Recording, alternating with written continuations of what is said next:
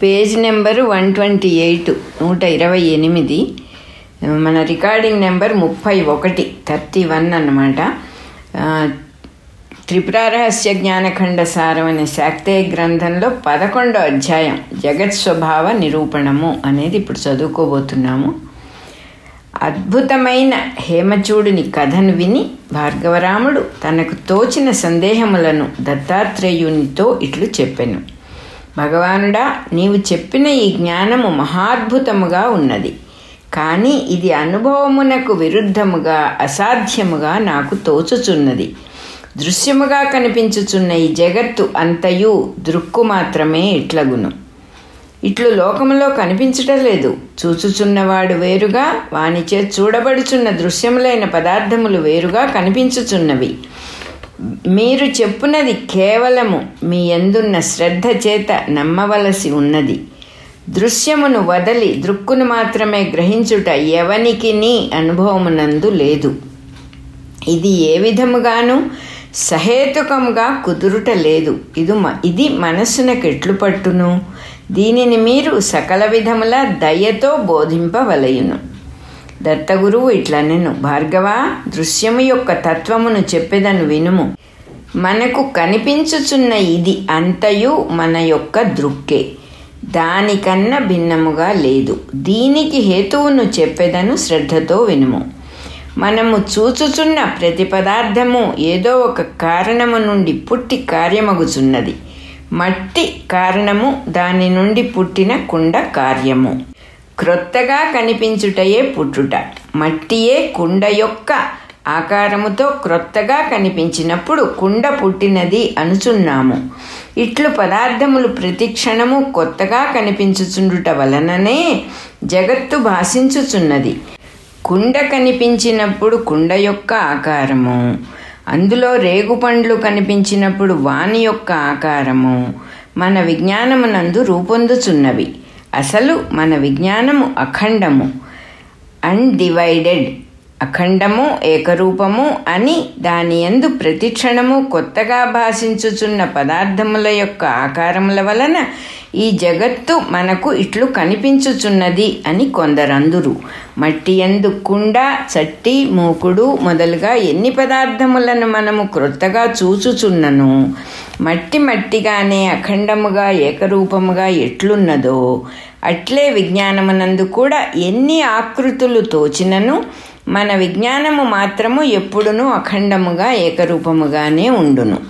మరికొందరు స్థిరములు, చరములు అను పదార్థముల యొక్క సముదాయమే జగత్తు అని చెప్పుదురు. ఆకాశము మొదలగు పదార్థములు స్థిరములు, కుండలు మొదలగునవి చరములు. ఎట్లు చెప్పినను మొత్తము మీద ఈ జగత్తు పుట్టుక కలది అనుట నిశ్చితము. ఈ విషయమున కారణముతో సంబంధము లేకయే కార్యము పుట్టును అని, అట్లు పుట్టుటయే దాని స్వభావమని, జగత్తు కూడా అట్లే కారణము లేకుండా దాని స్వభావము చేతనే పుట్టుచున్నదని కొందరు చేయుచున్న వాదము సమంజసము కాదు.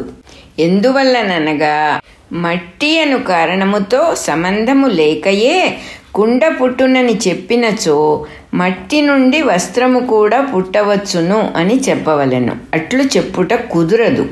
మరియును మట్టి ఉన్నప్పుడే కుండ ఏర్పడుట, మట్టి లేనప్పుడు కుండ ఏర్పడకుండుటయు ప్రసిద్ధమే. కావున కారణము లేకుండా కార్యము పుట్టదు. మరి ఒక్కొక్కప్పుడు ఆకస్మికముగా శుభములు అశుభములు వచ్చి పడుచున్నవి. వానికి ప్రత్యక్షముగా ఏదియూ కారణముగా కనిపింపదు. అట్టి ఎడల కారణము లేకుండా కార్యము పుట్టదు అని చెప్పుట పొసంగదు అని స్వభావవాది అన్నచో ఆ మాట కూడా నిలువదు. ప్రాయికముగా ప్రతి కార్యమునకు మనకు తగిన కారణము కనిపించుచుండగా ఎక్కడైనా ఒకానొక కార్యమునకు కారణము కనిపింపకున్నచో అది మనకు తెలియకపోయినను ఉన్నదనియే చెప్పవలెను గాని లేదనుటకు వీలు లేదు. శరీరముపై గడ్డ లేచినప్పుడు దానికి కారణమైన రక్తదోషము మనకు కనిపింపదు. అయినను గడ్డను బట్టి దాని కారణమును గ్రహించుచున్నాము. అట్లే శుభమో అశుభమో వచ్చినప్పుడు దానికిప్పుడు కారణము మనకు కనిపింపకున్నను పూర్వం ఎప్పుడో చేసిన పుణ్యమో పాపమో కారణముగా ఉన్నది అని గ్రహింపవలెను. అది కనిపింపనంత మాత్రమున లేదని చెప్పుటకు వీలు లేదు. అదియునుగాక లోకములో ఎల్లరునూ తగిన కారణములను అవలంబించి కార్యములను సాధించుకొనుచున్నారు. రాజసేవ చేసినవాడు రాజు వలన సంపదలను పొందుచున్నాడు. ఎక్కడైనా ఒకానొకడు అట్లు పొందకుండినచో కారణమైన సేవ సమగ్రముగా లేదని చెప్పవలెను. అట్లు కాక కార్యమునకు తగిన కారణము ఉండనక్కరలేదు అన్నచో లోక ప్రవృత్తియే కుదురదు. కావున కారణము లేకుండా ఆకస్మికముగా ఏ కార్యమును పుట్టదు. జగత్తులో ప్రతిదీ సకారణముగానే పుట్టునే గాని నిష్కారణముగా పుట్టదు. అందువలన స్వభావవాదము అసమంజసము. కొందరు జగత్తు అను కార్యము పరమాణువుల వలన పుట్టునని ఇట్లు చెప్పుచున్నారు. అత్యంత సూక్ష్మములై అగోచరములైన పరమాణువులు సృష్టికి పూర్వమున శక్తిమంతములై స్థిరములై ఉండును. సృష్టి యొక్క ఆరంభమునందు పరిపక్వమై ఉన్న జీవుల కర్మ యొక్క సహకారముతో ఈశ్వరుని ఇచ్ఛ వలన ఆ పరమాణువులయందు క్రియ మూమెంట్ ఆఫ్ యాక్షన్ ఆరంభమగును. ఆ క్రియ వలన 2 పరమాణువులు యాటమ్స్ ఒక్కొక్క జంటగా సంయుక్తములగును. ఆద్యనుకణములలో అంటే మాలిక్యూల్స్ ఆఫ్ 2 యాటమ్స్లో మరల ఈశ్వరుని ఇచ్ఛ వలననే క్రియ ఆరంభమగును. అప్పుడు 3 ద్వ్యణుకములు సంయుక్తములై త్రసరేణువులు component of 3 molecules of 6 atoms రూపొందును.